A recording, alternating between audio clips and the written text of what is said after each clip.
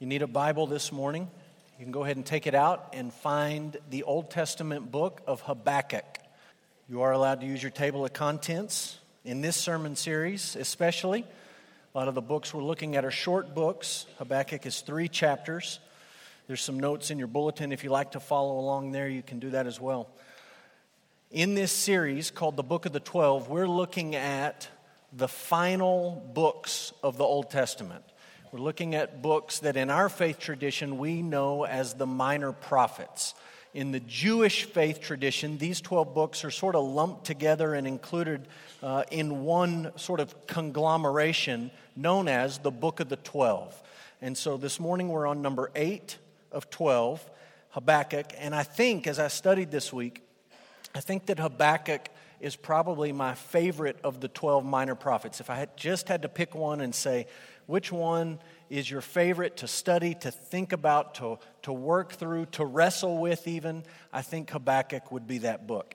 I'm going to give you some history this morning. We've done this every week. I've sort of laid out a little bit of the background, especially this morning for thinking about what we're reading in Habakkuk, understanding just a little bit of the background of the kings and the nations and the exiles and the empires and all the stuff going on that's just assumed when you read this book. I think it helps make it a little bit more clear. So here we go with a little bit of history. Habakkuk preached after the exile of Israel. That happened in 722, and he preached before the exile of Judah, which happened in 586, both of those being BC. And so the timeline we've looked at each week maybe is beginning to look familiar to you. The united kingdom, the unified kingdom was Israel when Saul was the first king, and then David was the next king, and then Solomon came after David. All of the tribes together under one monarch. Then the kingdom was divided. Rehoboam and Jeroboam. Rehoboam took Judah, Jeroboam took Israel in the north. They split the kingdom in half. All of the kings of Israel up north were wicked. Almost all of the kings of Judah down south were wicked. And eventually the northern kingdom of Israel was taken into exile by Assyria in 722. The Assyrians marched on the capital city of Samaria, conquered the city, took the people, hauled them into exile in Assyria. The same sort of thing happened in 586 when the Babylonians marched against the southern kingdom of Judah for their wickedness, for their idolatry, conquered the capital, Jerusalem, and then hauled the people into exile in Babylon. Now, what we're talking about in Habakkuk, we're going to put him right in between these two exiles, right? The northern kingdom has been taken, and he's talking about the fact that eventually the southern kingdom is going to be taken. And I'm going to give you one more sort of timeline visual to help you make sense of this. I'm going to put on the screen the last 5 kings of Judah. These are not the kings of Israel up north. These are the kings of Judah down south. And these are the last 5. Josiah, Jehoahaz, Jehoiakim, Jehoiakim, and Zedekiah. Habakkuk, we would fit right up under the reigns of Josiah and Jehoahaz. That's when Habakkuk lived. We're right on the very tail end of Judah's history. And Habakkuk falls under these kings. And this is also on your outline. Judah experienced a revival under Josiah, followed by a turning away under Jehoahaz.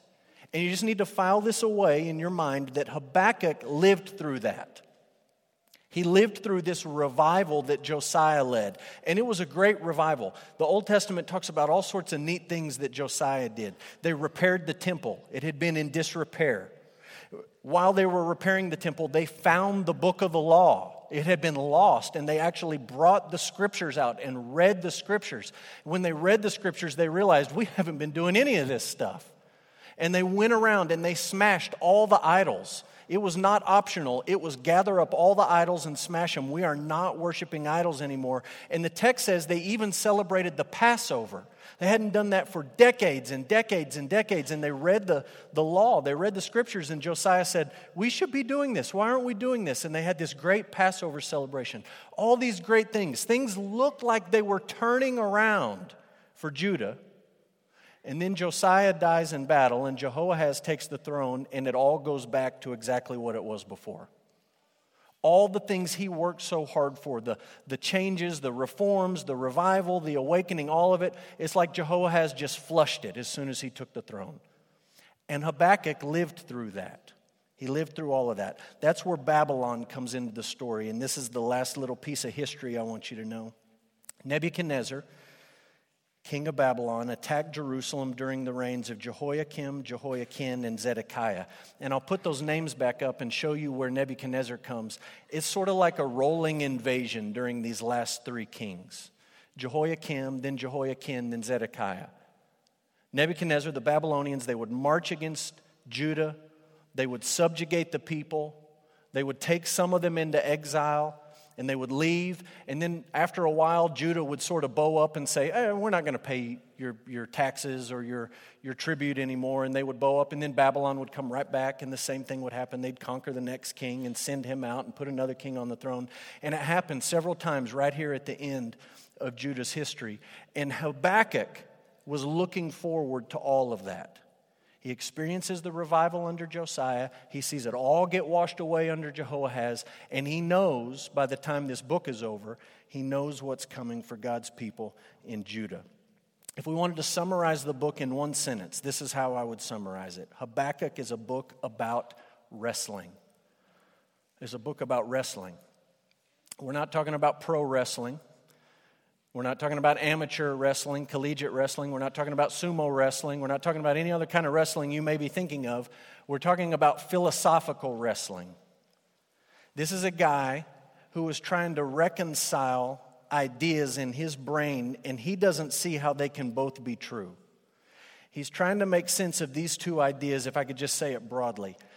How is it that God, the God of Israel, Yahweh, the Lord, how is it that he can be a good God, and yet so much evil and suffering exist in the world at the same time? How can both of those be true?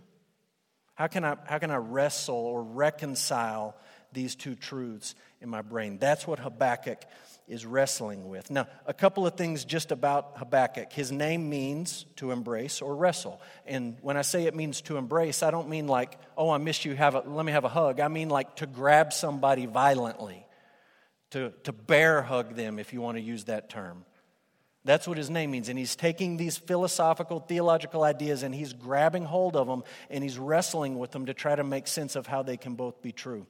He was a contemporary of Jeremiah, just to sort of put him in the context of the Old Testament. These two guys lived about the same time. And he possibly came from a priestly family.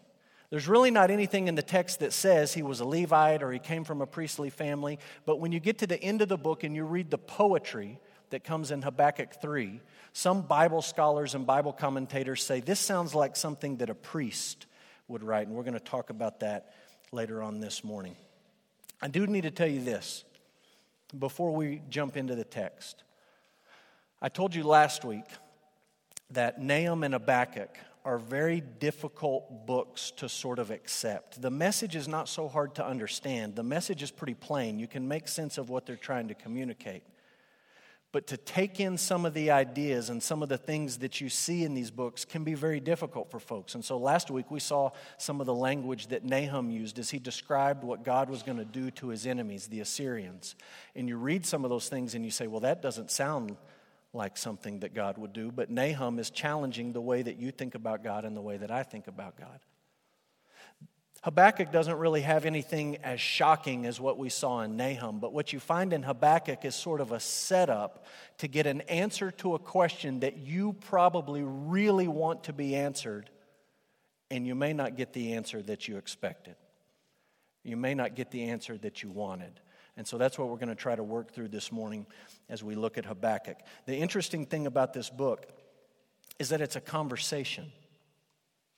The job of the prophet in the Old Testament was to listen to God and then turn around and speak to the people. And to begin it with, you've read it many times in the Old Testament, thus saith the Lord. This is what God says to you. I have heard from God, and now I am delivering his message. It's as if he is speaking directly to you. That's what you expect from a prophet.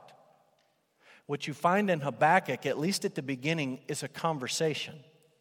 Habakkuk asks a question to God, and God actually gives him an answer. And then he actually follows it up with another question, and God gives another answer. And we're going to walk through that conversation right now. Habakkuk's conversation with God. It starts with question 1 from Habakkuk, and the question is this: Why are you overlooking the sin of your people? Why are you overlooking the sin of your people? Look in the text, if you have your Bible open, Habakkuk chapter 1, and let's just read verse 2, 3, and 4. Here's the question. O Lord, how long shall I cry for help and you will not hear? Or cry to you violence and you will not save? Why do you make me see iniquity and why do you idly look at wrong? Destruction and violence are before me, strife and contention arise. So the law is paralyzed, and justice never goes forth. For the wicked surrounds the righteous, so justice goes forth perverted. Do you understand what he's asking God? He's lived through an amazing, a tremendous revival under Josiah, and then he watched all of that get flushed away. And he's looking around, and he sees all the sin and all the evil and all the idolatry and all the wickedness and all the filth, all the yuck taking place in Jerusalem and in Judah. And he's looking at all that, and he's saying, God, why don't you do something? Why don't you change things? He remembers it used to be really good under Josiah. Things were completely moving in the opposite direction. Why are you just doing nothing when all of this wickedness is taking place in Jerusalem? I look around, I see it every day. Have you ever felt like that in our society? You look around and you say, God, what in the world is going on? How can these headlines be true? How can the news stories be real? Just when you think it can't get any worse, it gets worse. You're not the first person in history to have those thoughts. You may think, oh, but it's worse now, it's way worse now. But Habakkuk in his day said, I can't believe it. How could it get any worse? And God, why don't you do something about it? Why did he let it get so bad after it had been so good? Why did he just remain silent in the face of such evil? That's a question that human beings have wrestled with from the beginning. God, why are you silent when it seems like you ought to say something or do something about what's going on? There's a Bible scholar named John Feinberg, and I like the wisdom that he offers at this point. He says, the silence of God in human affairs, then, in Habakkuk's day, and now, has ever been difficult to understand. It's hard to think about it. But it doesn't mean there's not an answer, and it doesn't mean that divine wisdom is incapable of coping with the situation. I realize that you experience the exact tension that Habakkuk is wrestling with. God, it's so evil. Why don't you do something? Why are you silent? And Feinberg is reminding us the same thing we're about to see in Habakkuk. It's not that God is unaware. It's not that he's uninterested. It's not that he's incapable. It's a difficult thing to wrestle with in your mind, but don't just check it off and say, well, God must not know, or God must not care, or God must not be able to do anything about it. That's where God responds to the prophet, and here is the answer to his question. God's answer is that he would send the Babylonians to punish Judah. That's what he was going to do about it. Look at Habakkuk chapter 1. We're jumping down to verse 5 and 6, the Lord's answer. Habakkuk asks his question. Here's the reply. Look among the nations and see. Wonder and be astounded. For I am doing a work in your days. You think I'm not doing anything. I'm doing something. I'm doing a work in your days. You would not believe it if told. In other words, this is not the answer you're looking for. I am raising up the Chaldeans, that bitter and hasty nation, who march through the breadth of the earth to seize dwellings not their own. Have you ever asked someone a question just to get an answer that you didn't expect? Maybe you've asked someone a question only to get an answer that you didn't want to hear, where you've almost said to yourself, I kind of wish I hadn't even asked the question. That's Habakkuk. He looks around his nation and he says, God, why don't you do something about all this wickedness? And what he has in mind is, hey, that revival under Josiah was great. Could you send us another Josiah? Could you send us another king to smash all the idols up and turn things around? And what God says instead is, I'm going to do something. I'm going to send the Babylonians to smash your houses to the ground. Let me just try to bring this as close to home as possible, as close to home as I know how to bring it. Imagine you're having your quiet time, right? You wake up early, or maybe you like to do it in the evening. You're reading the scriptures. You're trying to meditate on God's word. You're talking to God. He's spoken to you in His word, and you're talking back in prayer.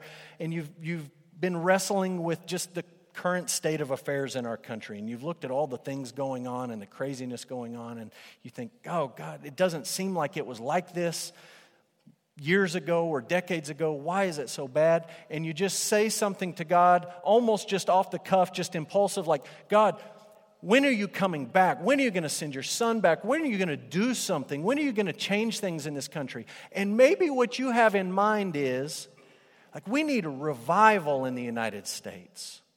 We need awakening in the United States. We need God to come and change our hearts. You ask this question, and then imagine that God actually answers you. And the answer is not, well, I'm going to send a new Billy Graham. The answer is not, well, there's going to be a third great awakening in the United States. What if the answer from God was, well, I'm going to do something. I got something planned. You wouldn't believe it if I told you, so I'm going to tell you and see if you believe it. I'm going to raise up a group of terrorists out of the Middle East. I'm going to send them to your country, and they're going to burn every church in the United States to the ground. That's what I'm going to do about it. You would say, whoa, whoa, whoa, whoa, whoa. I wasn't talking about that. That's not what I want you to do.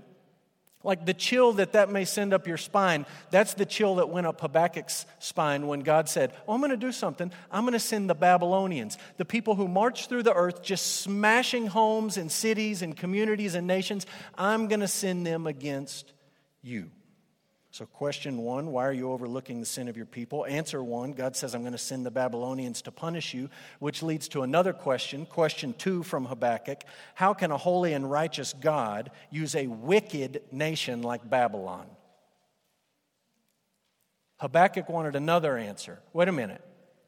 How are you going to use those people? They're the worst of the worst, and you're going to associate yourself with them? Look what he says in Habakkuk 1, verse 12 and 13.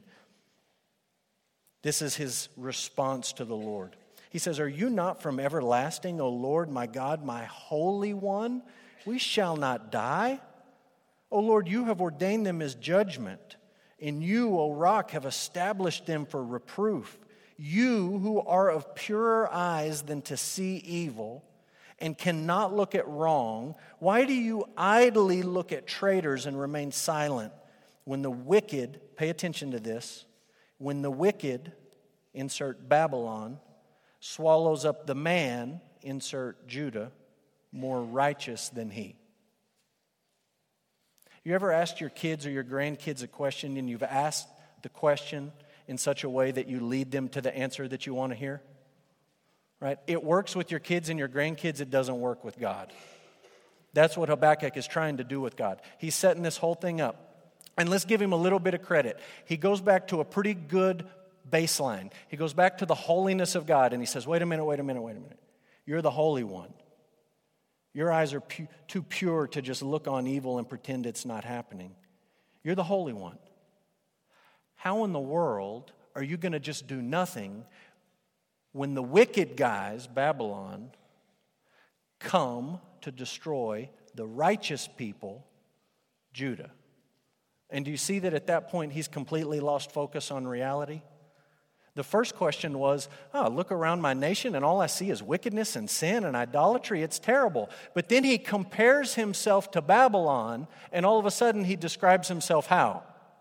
Righteous. That's the danger in you comparing yourself to your neighbor. You can always find somebody that looks worse than you. And Habakkuk did it.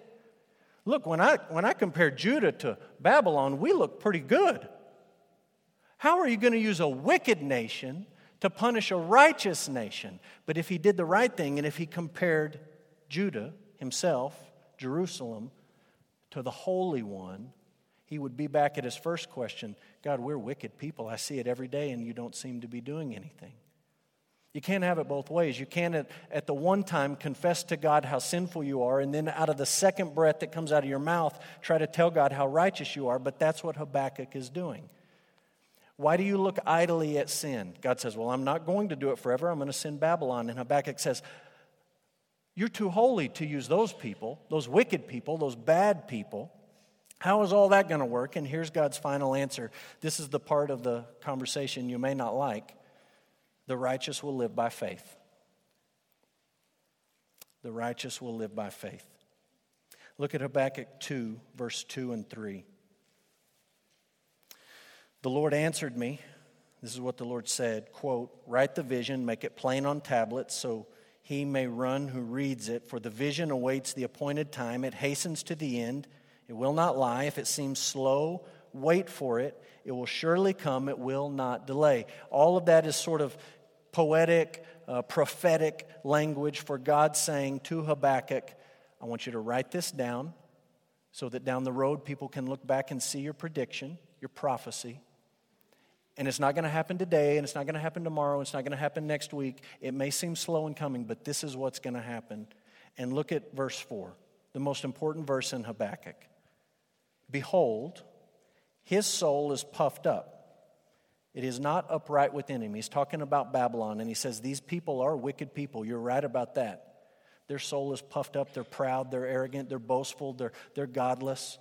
Their soul is not right within him, but, Habakkuk 2:4, the righteous shall live by his faith. If you want to put yourself in the category of the righteous man, Habakkuk, you're going to have to live by faith. At this point in the conversation, God simply didn't feel the need to explain himself to the prophet anymore. So he didn't. Right? He's engaged in one Q&A.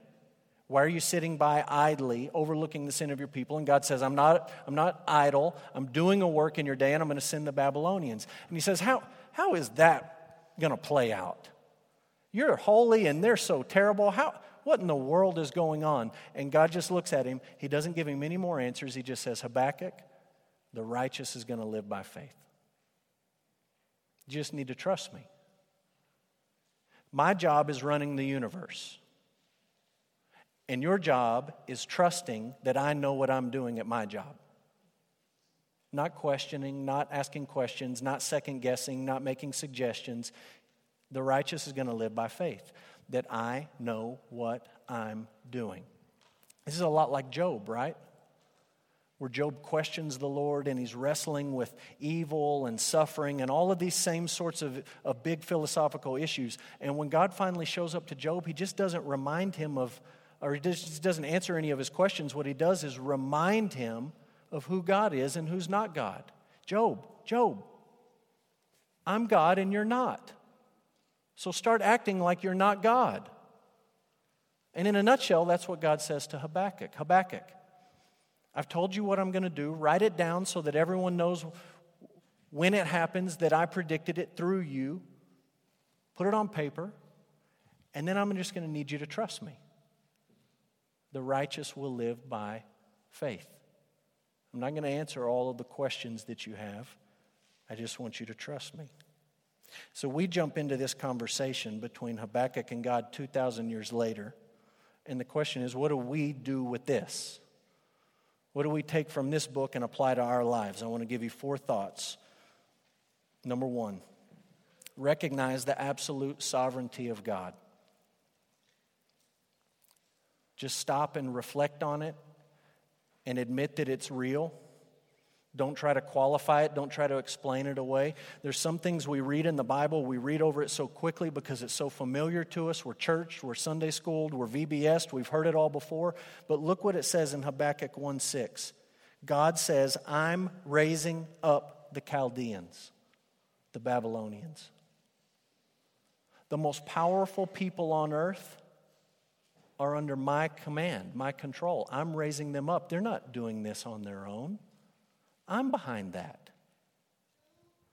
This is in Habakkuk, but it's really throughout the Old Testament. It's even in the New Testament. This idea that all of the nations of the earth, for all their power, for all their glory, for all their plans, for all their boasting, for everything that they think that they're doing, God's behind it.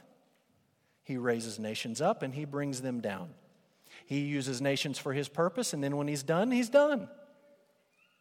Habakkuk is reminding us that God is completely, absolutely sovereign. He does whatever He wants to do, whenever He wants to do it. He doesn't need our permission or blessing, and there's no question as to whether or not it's going to happen or not. He doesn't say to Habakkuk, well, let me tell you what I'm cooking up. I'm going to do my best to use these guys right over here, the Babylonians, and my plan is, if it all goes according to plan, he just says, this is what I'm going to do, and it's going to happen.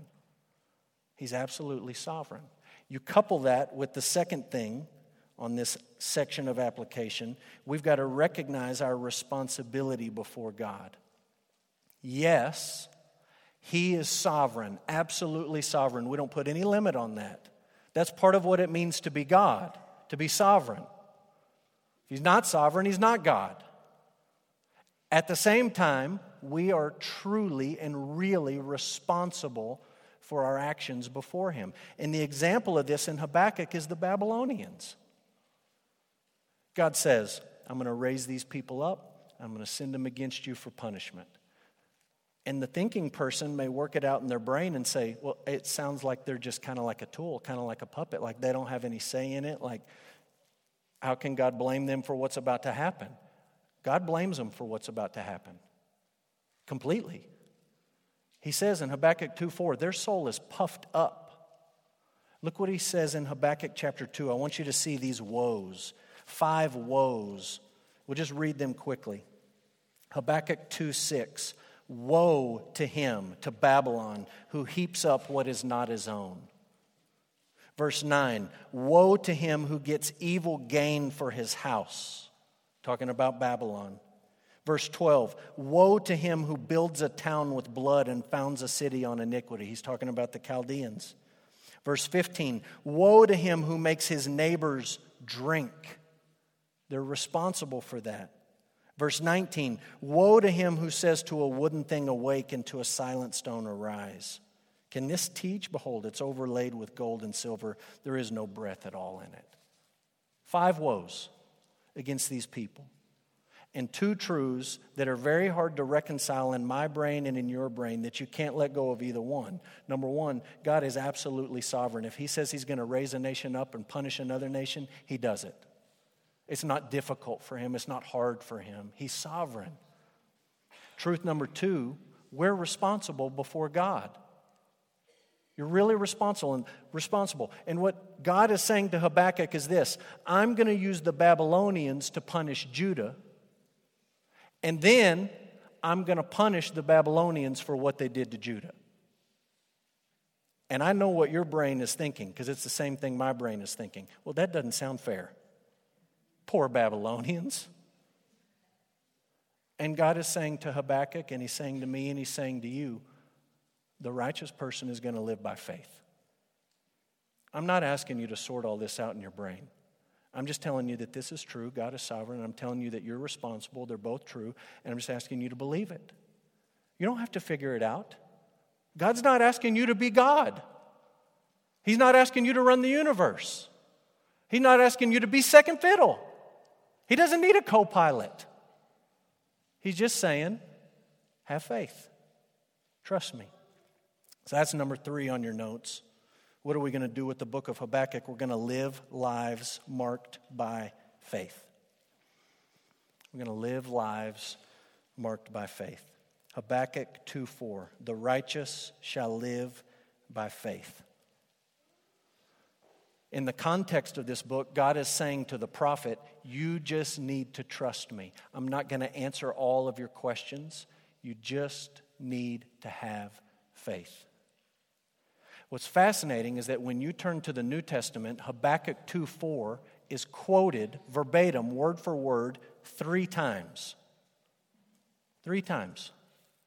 We're not going to look them up. You look them up on your own. You check what I'm telling you. In the book of Romans and the book of Galatians, Paul quotes this verse. And in both of those places, Romans 1 and Galatians 3, what Paul is saying when he quotes Habakkuk 2:4 is this: you cannot earn righteousness before God on your own. You can't be good enough to earn your way with God.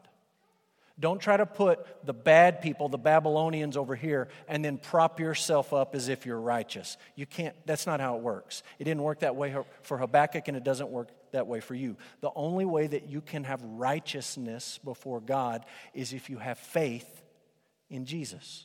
That's the only way. You have to have faith. You have to have faith that we just saw expressed in the baptisms. I know that I'm a sinner. I know I'm unrighteous. I believe that Jesus died for me, and that when I put my faith and my trust in Him, He takes my sin and I get His righteousness. That's the only way to be righteous before God. The righteous will live by faith. You also find it quoted in Hebrews 10. And the author of Hebrews is saying this: God isn't asking you to have a one-time, say it out loud, do the right thing up there, check it off, you're done kind of faith. He's asking you to have an enduring faith, walking in it day after day after day after day. That's why when we baptize these people, we ask them the question, are you going to follow Jesus? This, what we're doing in the water, is not the end of anything. It's the beginning of everything.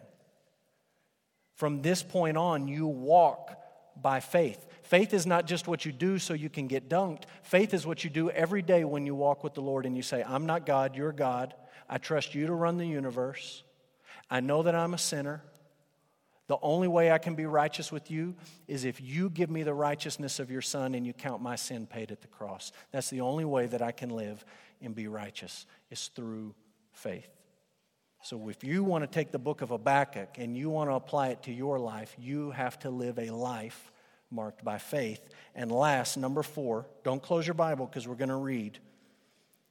Live lives. We are going to live lives marked by worship. Worship. Take your Bible and look at Habakkuk 3. I just want to point out a few things at the end. We won't read all of it. You can go back and read some of it. I just want you to notice a few things. That the book ends with a song, or if you wanted to use the Old Testament word, you could say it ends with a psalm. I know it's not in the book of Psalms, but that's what he's written at the end. Notice what he says in Habakkuk 3:1, a prayer of Habakkuk the prophet according to the Shigionoth. It's a big, long Hebrew word that just rolls off the tongue nicely. It's a word you find in the book of Psalms, I believe it's Psalm 7, to describe the tune that you use to sing the song. Right? Be like me saying, okay, I'm going to give you this poem and you're going to sing it to America the Beautiful. You would know the tune and you would take the words and use that tune. And that's what Habakkuk is saying. He's saying, I'm giving you the words, you're going to sing it, and here's the tune. Look at the end of Habakkuk 3:3. You see the word maybe down, maybe in italics, maybe offset to the right, the word Selah. You find that word all the way through the book of Psalms. And it's sort of a word that when we read through the scriptures, we don't always read it out loud, but the idea is almost like a rest, a stop. Maybe a musical rest or a musical stop, but more than that, a stop for your heart. It's the author telling you, don't rush through this. You need to slow down and you need to think about this. Before you read any further, why don't you just meditate on what you just read in the scripture and think about it and be intentional about what you're reading or what you're singing. Look at the very end, Habakkuk 3:19. It says, to the choir master with stringed instruments. Apparently you're supposed to play it with guitar. I don't know. That's what Habakkuk says. But he's giving it to the choir master, and he's saying to the choir master, this is not just for me to sing. This is not just for you to sing in your devotions. This is for the people of God to sing when they gather together. Because Habakkuk realizes these issues that he's wrestling with about who God is and how we can be righteous and how he works among the nations of the earth. These are big questions that all of God's people wrestle with. And his conclusion in chapter 3 is a song of worship. Yes, you're to have faith, Habakkuk 2:4, but the end of the book is a song. You're to be people who worship. You're not to be people who just come to the Scriptures and you say, okay, this is what God's like. I don't have to like it, but I'll accept it. He wants us to be people who come to the Scriptures. We see what God is like, even when it may challenge our assumptions or go against what our culture tells us about God. And He wants us to be people who celebrate it, who rejoice in it, who worship God for it. This is not just, well, I'll go along with this, I guess. You've proved your point. This is the things that you're telling me about you are good, and you deserve to be praised for them. Look at the very end of the book. Habakkuk 3. It ends with worship.